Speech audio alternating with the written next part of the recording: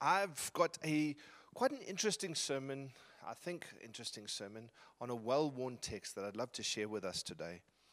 Maybe just a kind of a testimony to kick this thing off right at the beginning. You know, it's between Christmas and New Year, and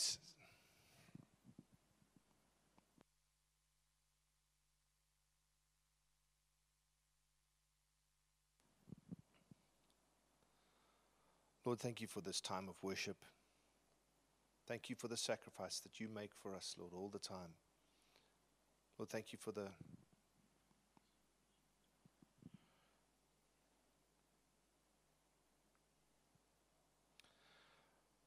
Lord, thank you for your word. Thank you for this opportunity to worship. Our hearts are open to you, Lord, as you speak to us. We love you, want to follow you. Lord, with all that is inside of us, Lord, we want to echo with saints and angels and everyone that we love you, Jesus, in your name. Amen. Amen. Alrighty, guys. So this last week, as I've been preparing this sermon, I must be honest, I haven't been the most motivated. I think between Christmas and New Year, we all feel like we want to just chill a little bit. But I've been kind of just going through my devotional little bit by little bit and saying, Lord, I don't really have a big plan as to what I want to preach on the first. I don't want to try and preach one of these, be all you can be, what 2020 was the year of plenty, and we all saw how that turned out. So I don't want to be a false prophet. But I do want to, preach something that I have conviction around, Lord. I pray that you'll show me. And while I've been reading through my devotional this week, I got to the parable of the sower. And this is a fairly well-known parable for those who've been walking with God for a long time. If you're new to the faith, don't worry, I'll read it to us in a second. But it's quite a famous text. And the reason it really struck me was because I think, before I read it, we live in a world that is full of expectations that are made of us. And a lot of them are completely unrealistic. You'll see how I tie this back in again in a moment. We put huge expectations on ourselves. I think those who know us and love us also in our families and perhaps in our workplaces put expectations on us. And also society puts this incredible expectation on us to be a certain way, to fit in. There's a whole bunch of social norms. And so we feel this pressure of all these expectations around us. And there's this kind of catchphrase which is developed that I hear more and more when I'm spending time doing counseling with people, or just not only hearing it, but also seeing it at work in people's lives. And it's this thing called imposter syndrome. Talk to fathers and they say things like, how is a father supposed to act? Talk to moms and they're like, how does a mother act? Talk to young people who are kind of growing up, and sometimes even people who are well into their adulthood, and they're like, how do I do this adult thing? How do I adult, right? How do adults act? And then probably most tragically, I talk to people and they say stuff like, so how is a Christian supposed to act? And the thing is, we can look at God just like society, just like people around us, and see him as someone who puts all these expectations on us to act a certain way. You see, the tragedy about imposter syndrome is that how is a dad supposed to act? Well, you are a dad. So yes, there are things that fathers should do that are good to do, but if you are always trying to play a role, there's going to be this disassociation between you and this person. You've got this imposter syndrome. I don't really feel like I'm worthy of being in this space. And so I feel like when I look at my family, I feel like I can feel frustrated towards them. Perhaps I can feel irritated that I have to step in and out of this father role all the time with them, or this mother role, or this adult role. I don't want to be an adult anymore. I just want to be a kid and throw my hands up in the air, when I was 18 years old, or when I was 17 years old and just writing exams, and that was the sum total of all my life's problems. And instead of realizing that this is who I am, and I'm growing into this thing. And it's so easy for us also to look at our faith in the same way and look at God as someone who places all these expectations on us. And so we're trying to play the role of being a Christian. And so we ask ourselves, well, what would a Christian do in this situation? What would a Christian do? Even that thing of what would Jesus do on our wrists is not inherently bad, But we aren't playing the role. God is transforming us into the image of his Son, but it's something that he's doing in us. It's not something he's asking us to play as like a role in like a screenplay. It's unfortunate when we go too far down that road of playing the role of being a Christian. We can get to the place where Adam and Eve were, where they said, we don't need God. We'll work out for ourselves what the knowledge of good and evil is. And they eat from that tree of the knowledge of good and evil because they themselves wanted to be able to do this outside of God. They wanted to, because then once I've done what I need to do, I can go back and do what I want to do. But if I realize that being a Christian is not an act I put on, it's not something that I'm doing, it's rather something that God has made me. It's who I am. He's put that inside of me. Then God begins to work out his desires inside of me. See, friends, God does have expectations on us, but the way he works them out in us isn't this external thing that he throws at us as a bunch of expectations and says, I'll see you tomorrow, I hope you get it right. Or I'll see you in a week's time, I hope you fixed it up, I hope you've got it all together. And so this morning I'd like to talk a little bit around this thing of as we go into the new year, as we go into 2023, how do I stay sustained? How do I not live looking at God as someone who's just throwing a bunch of extra expectations onto me on top of everybody else? Because the thing about expectations are that even though I am responding to them, I feel like I'm giving. In a season where someone expects something of me, I have to give in that season. And it's so easy for us to look at God as someone who wants to take from us all the time. In the book of Job, though, Job says this in Job chapter 1, verse 21. He says, it's 121. And he said, naked I came from my mother's womb, and naked shall I return. The Lord gave, and the Lord has taken away. Blessed be the name of the Lord. And I'd like to challenge a little bit today this concept of God putting these expectations on us, or God wanting to take from us. When we look at Scripture, it paints a picture that God both gives and he takes away.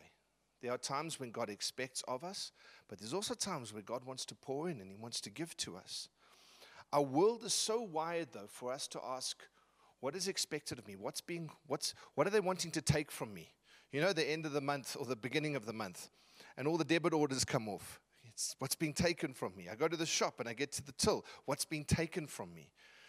When I'm in a social setting, and I have to act a certain way. What's been taken from me? What are people's expectations? What are people's perceptions? And I live in that world all the time.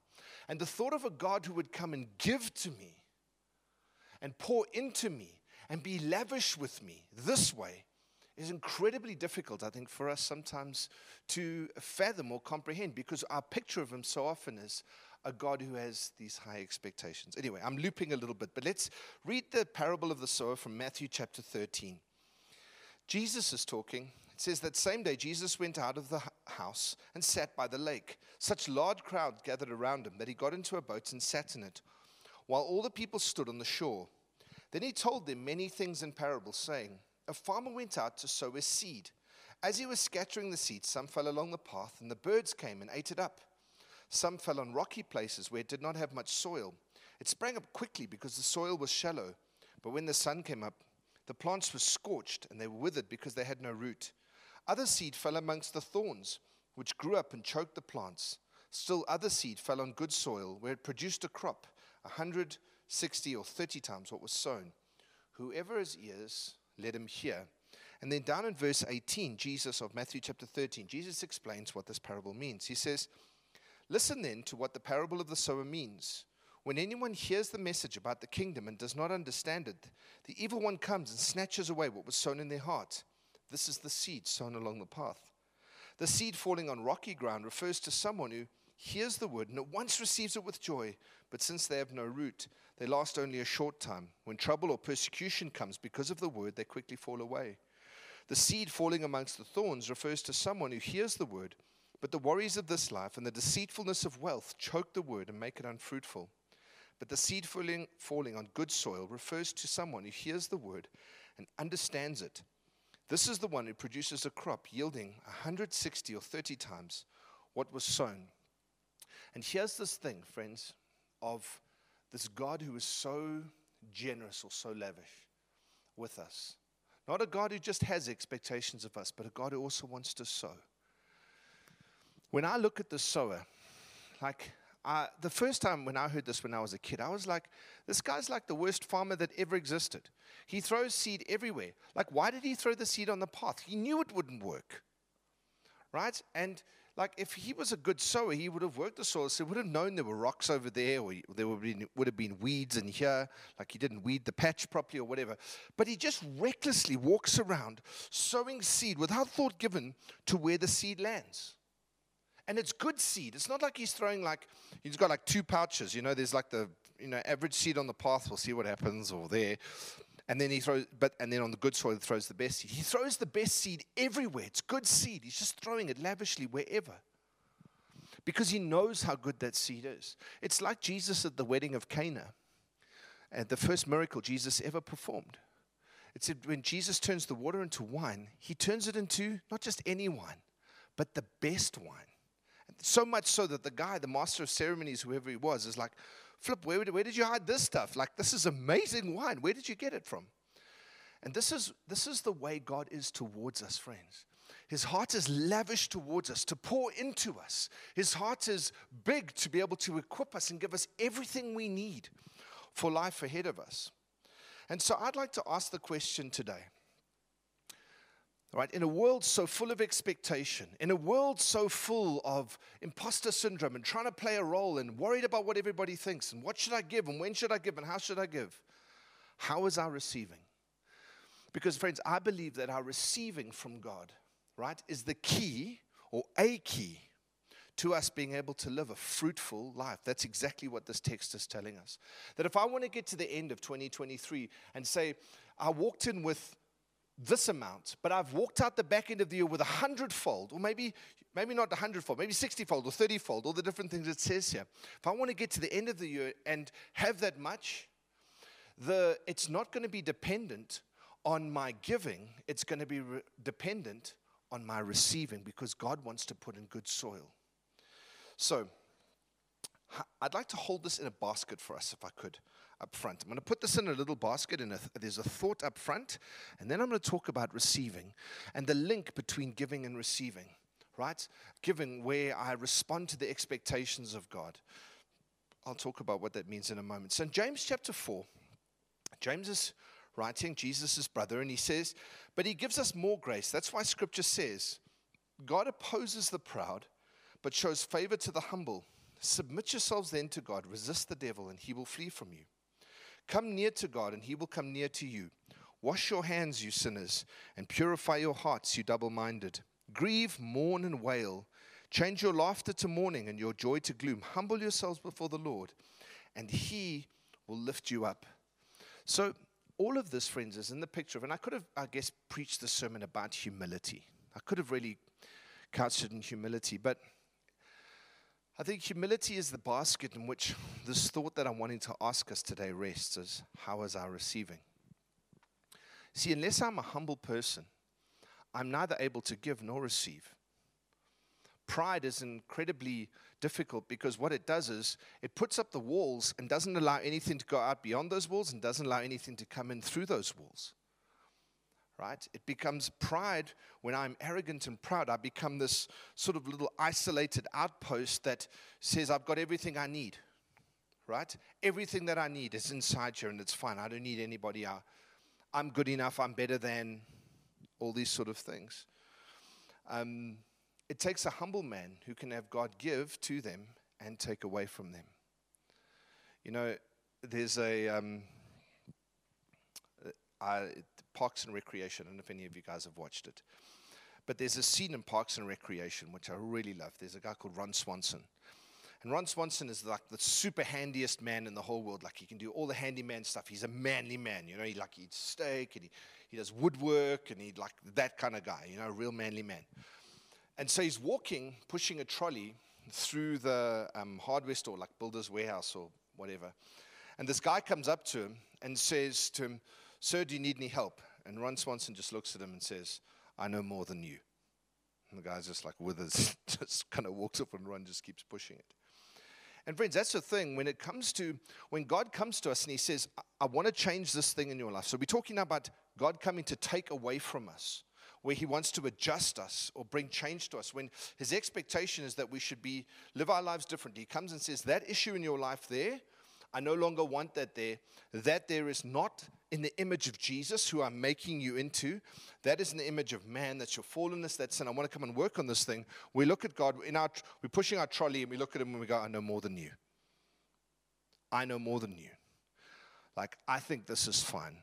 My life is all good, thank you very much. And we just keep pushing our trolley and kind of walk past God. It takes humility to be able to stop and go, well, I hadn't realized that. I can't see that, but Lord, you're going to confront me with this truth. Okay. I don't even know sometimes how I'm going to let this thing go. Maybe it's become so part of my life. It can be fear or loneliness or whatever the thing is that I'm struggling with. And God comes and he confronts that thing in my life. And it's hard. And instead of putting up a wall, humility says, Lord, do what you need to do in me. Bring the change. So that's humility when it comes to God taking away from us. But what about humility when God wants to give to us? And it's quite a controversial sort of thing, because I think we all like the idea of receiving, right? Christmas time. I've yet to have anybody who sits and goes, no presents, please, really. I'm all good. Like, we love receiving things. But when God comes to give to us, friends, it's amazing how often our response is not humble, and we don't want what he comes to offer us. So he comes and he says, here is life. And we go, it's fine, Lord, I've actually already got a life, thank you. Like, I'm already living my life the way I want to live my life. It's all good, thank you. And he goes, well, here's love. We go, well, it's actually fine. I'm already loved, and I'm adored by my peers or looked up to by the people at my work. I'm all fine, thank you.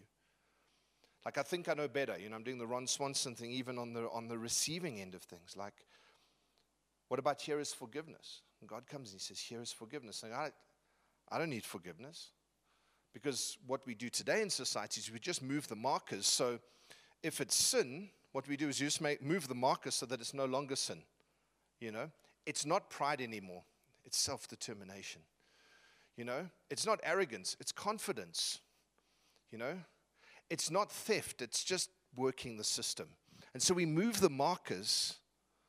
And when God comes to offer us true forgiveness, when he comes to offer us true life, when he comes to offer us true love, we look at the little broken toys that we have. But because we're proud and we don't want to look weak, we go, I've already got it. Thank you very much. God goes, here is provision for you. And Lord, I got this. I'll make a plan myself. I've got this under control. Thank you very much.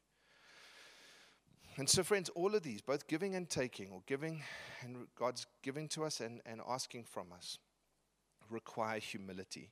And so I'd like to talk to us just quickly about this thing of how do we receive from this lavish God? And how does it link to when he does ask us for things? Because God is so incredibly different. Like I said to us just now, God doesn't ask us or make expectations of us and then just stand back at distance and go, let's see if you can pull it off. No, what he does is he's actively involved in the process. I'll explain to you what I mean. So here's my thoughts. I've got two thoughts, and then we're going to land around this. So pruning or removal, God taking from us, right, is key to ensuring that the sowing is fruitful in us.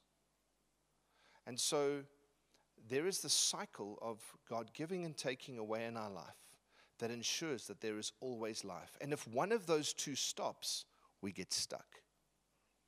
I'll explain to us what we mean by that, but I want you to just think about that cycle for a moment.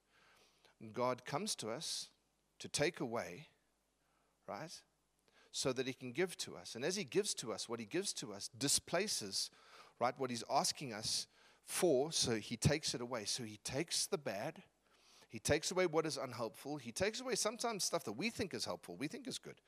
But he comes to take it away. Why? So that he can replace it with what is good for his glory's sake. And there's this constant cycle. He pours in so that he can pour out. He expects of so that he can grow us and mature us, right? He makes us go a little bit faster so that we can achieve a little bit more. He works on us so that we can become more like Christ, this in and out the whole time.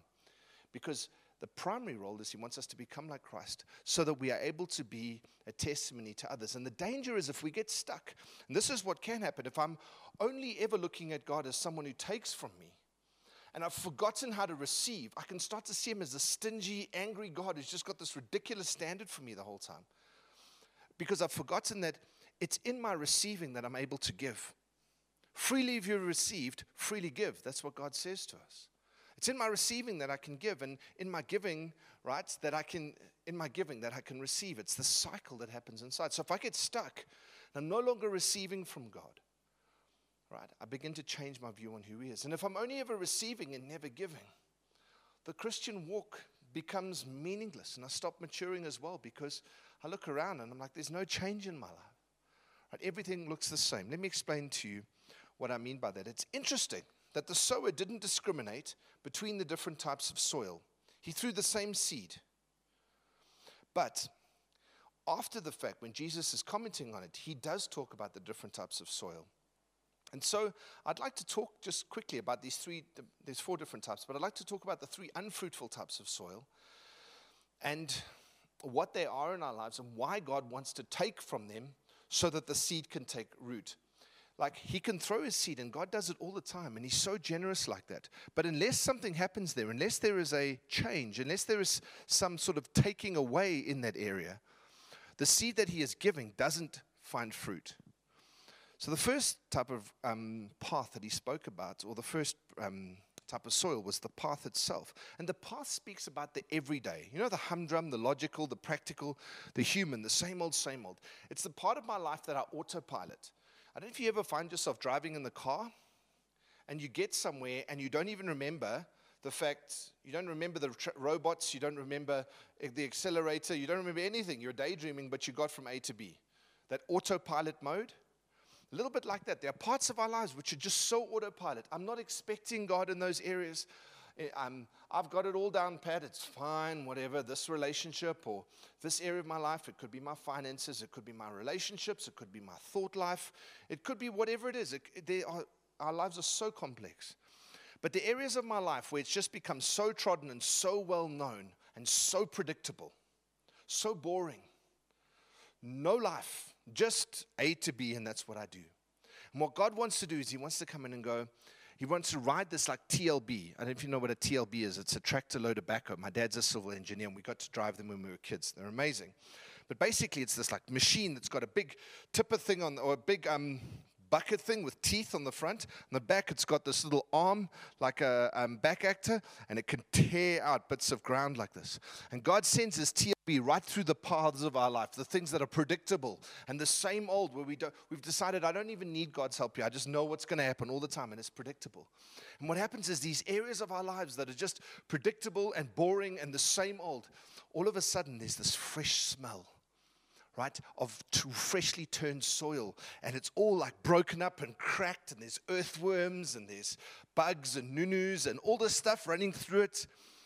And when I look, I'm like, oh my word, this is so scary, because where's the path? And God's like, I want to lead you through this. I want this area that's been so predictable and the same to have fresh life. But can you see, friends, God doesn't come to take away just to make us like confused. He goes, now what I can do is throw seed in here. You're going to find things that you never dreamed that could be alive, to have life and life to the full. Or areas in your life that you didn't think could be fruitful, that you just thought, oh, well, that's just another area of my life, the so what area of my life. God wants to come and make it incredible and wants there to be this fruitfulness in it, the path. We get so used to trudging the same predictable way, and God just tears through it and just rips up the ground. The second one that he speaks about is the shallow soil, where there's all these kind of rocks below the surface, and the sun comes up and just kills it. And for me, that's the areas of my life where when God's truth comes in, right, it can go to a certain area, but I've got my own belief system, thank you, God, very much. Like, I know what I think about these things. I've thought about it, or someone else taught me about it, or I'm just too lazy to think about it.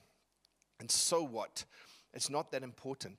And so there is only a very little thin layer of soil available for God's word to actually catch in, because I'm not prepared to take it in and allow the rocks in my life where God comes in and pulls those rocks out. And the reason he pulls the rock out is to create more space for that seed to go deeper. And I think God's response would be much like Mary's response. It's just been Christmas. When the angel says, you're going to give birth to a child, and she's like, I'm a virgin, and it's highly confusing. Like it's not logical in any way. This is not normal. But Mary says to the angel, let it be to me according to God's word. And friends, I think that's the response God's looking for us when it comes to these things. When he speaks to us, Lord, let it be to me according to your word. But it's the yes, but response that we have with God's word sometimes. That there's just no fruitfulness there. And so God wants to come in again with the big TLB and rip up those rocks. And it's so hard sometimes but this is what I've always been taught. I was taught that person there is always like this. Or I was taught that I should always see this group of people like that. Or I was taught that when I think about money, when I think about social standing, when I think about my job, when I think about parenting, when I think about my relationship with God, like, this is what I've always been taught, so this is what I always believe. And God comes in with his word, and he goes, poof, and he sows good seed. And now all of a sudden I've got a choice. I can entertain the seed for a little bit, but as soon as the roots get down to where the rocks are, of what I believe, and it's different, am I going to allow those rocks to be displaced by this truth? Or am I going to just let the seed die? God wants to come he wants to take away so that he can give. And then the third one talks about the weeds that grew up around the plants that were sown. So it's good soil, but there's just weeds and other stuff in it. And Jesus says this is the cares of the world. And friends, this is one I think that we all struggle with, because we all have different weeds in our lives. And God comes in, he wants to tear out a weed, but it's like we know that weed so well. We're so predictable, you know. We've smoked that weed before, whatever. But like, we just know that weed so well, right? And it's what we used to see in growing there. And when something else wants to grow there, it's uncomfortable for us. What does that mean? Fear. That in a particular area, the fear of being alone. It's a very, very real fear. And so what happens is God comes and he says, I will be your comforter. I will provide relationships for you. I will be the one who shows you the way. And it's the fear of being alone can be such that we just go looking for our own relationships. We make a plan. And in making a plan, we get ourselves into all kinds of trouble. And the truth of God's promise just gets choked. The fear of provision. God says, my children won't beg bread. I want you to follow me. I want you to stay faithful. I want you to faithfully come to me every day. Just receive from me. Receive good seed from me. Spend time in my word. Spend time with me. Receive good seed. And as you receive good seed from me, right, I will take out the things, right, the fears and whatever, and I will be the one that's there for you. And so what happens is we're like, Lord, I actually don't have time to spend time with you. I need to go out there and make it happen for myself. And I'm working so hard and I'm putting in so many hours. And the tragedy is that those weeds of fear grow up around the promise of God's provision. Stress. You know, just not being able to rest in our minds. Our minds is always going. And all the stuff that goes on inside our heads. And God promises us peace if we go to his word. But just the commitment to just running on all cylinders and firing our adrenal glands on, 24/7 just becomes the thing that grows up and chokes the peace of God. The need for recognition. And God says, you are my son in whom I'm well pleased. You're my daughter and I love you. I'm well pleased with you. And I look at that and I'm like, but I don't spend enough time in God's word. So maybe one little seed lands of that. But I don't repeatedly go back and allow him just to keep throwing that seed into my life. And so what happens is I begin to crave other people's recognition, and I begin to crave the adulation and the adoration of others. And that grows up and chokes the beauty of the promise of God's word that speaks into our identity. Friends, our openness to God taking from us is directly linked to the value we place on his giving to us. You see, if we value the fact that God wants to sow into us, then we'll be like, Lord, rip up the path, go for it. It'll be more space for the seed. When he comes to pull out the rocks, we're like, Lord, this will be amazing because now the roots can go deep and won't just be a temporary thing. The thing will be able to last.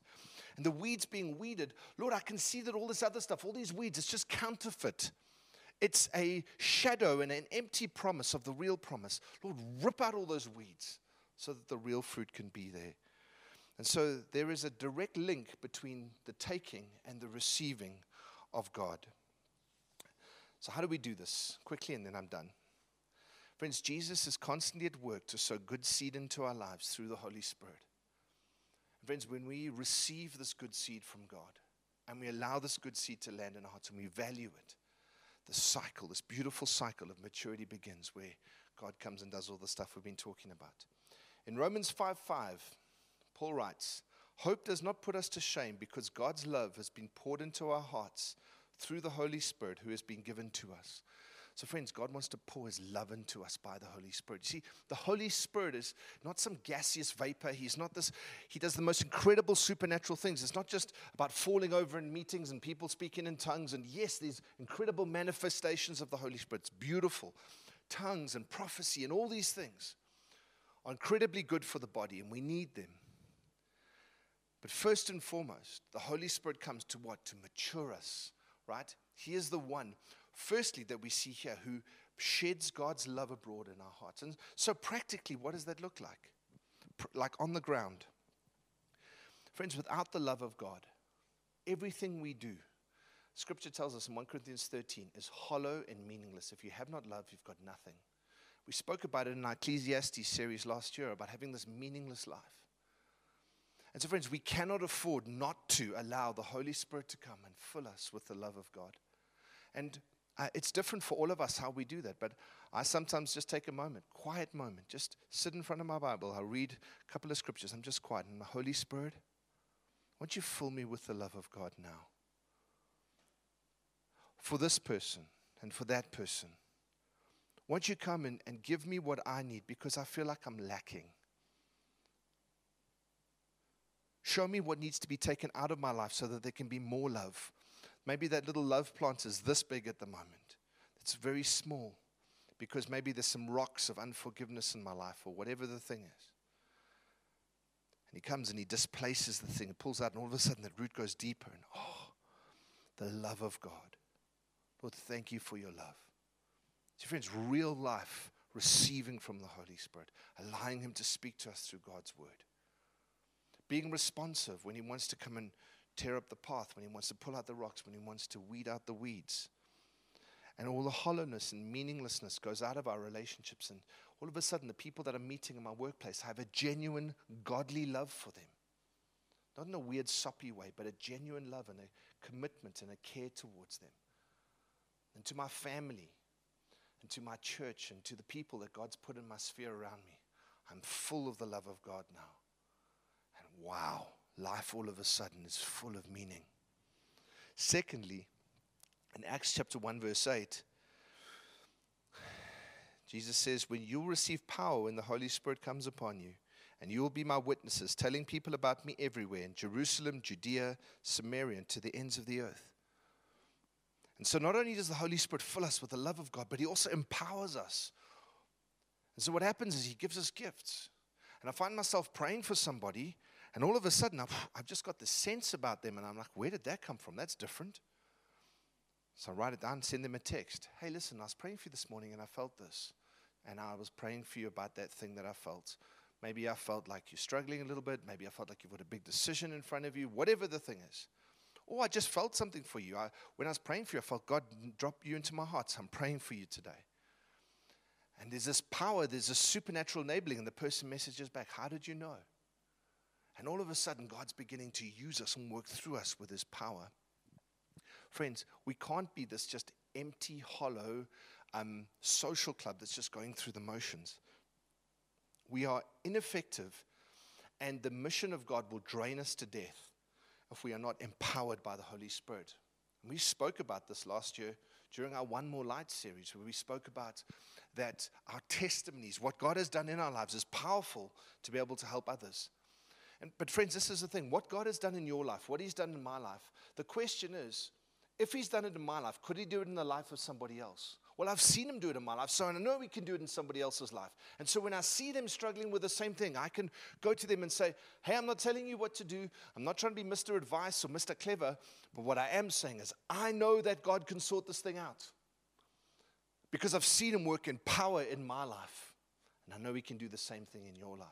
Friends, that's so incredibly powerful and encouraging for others.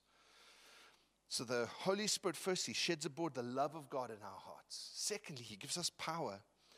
And then thirdly, John chapter 16, verse 13, Jesus says, when the Spirit of truth comes, He will guide you into all the truth, for He will not speak on His own authority, but whatever He hears, He will speak, and He will declare to you the things that are to come.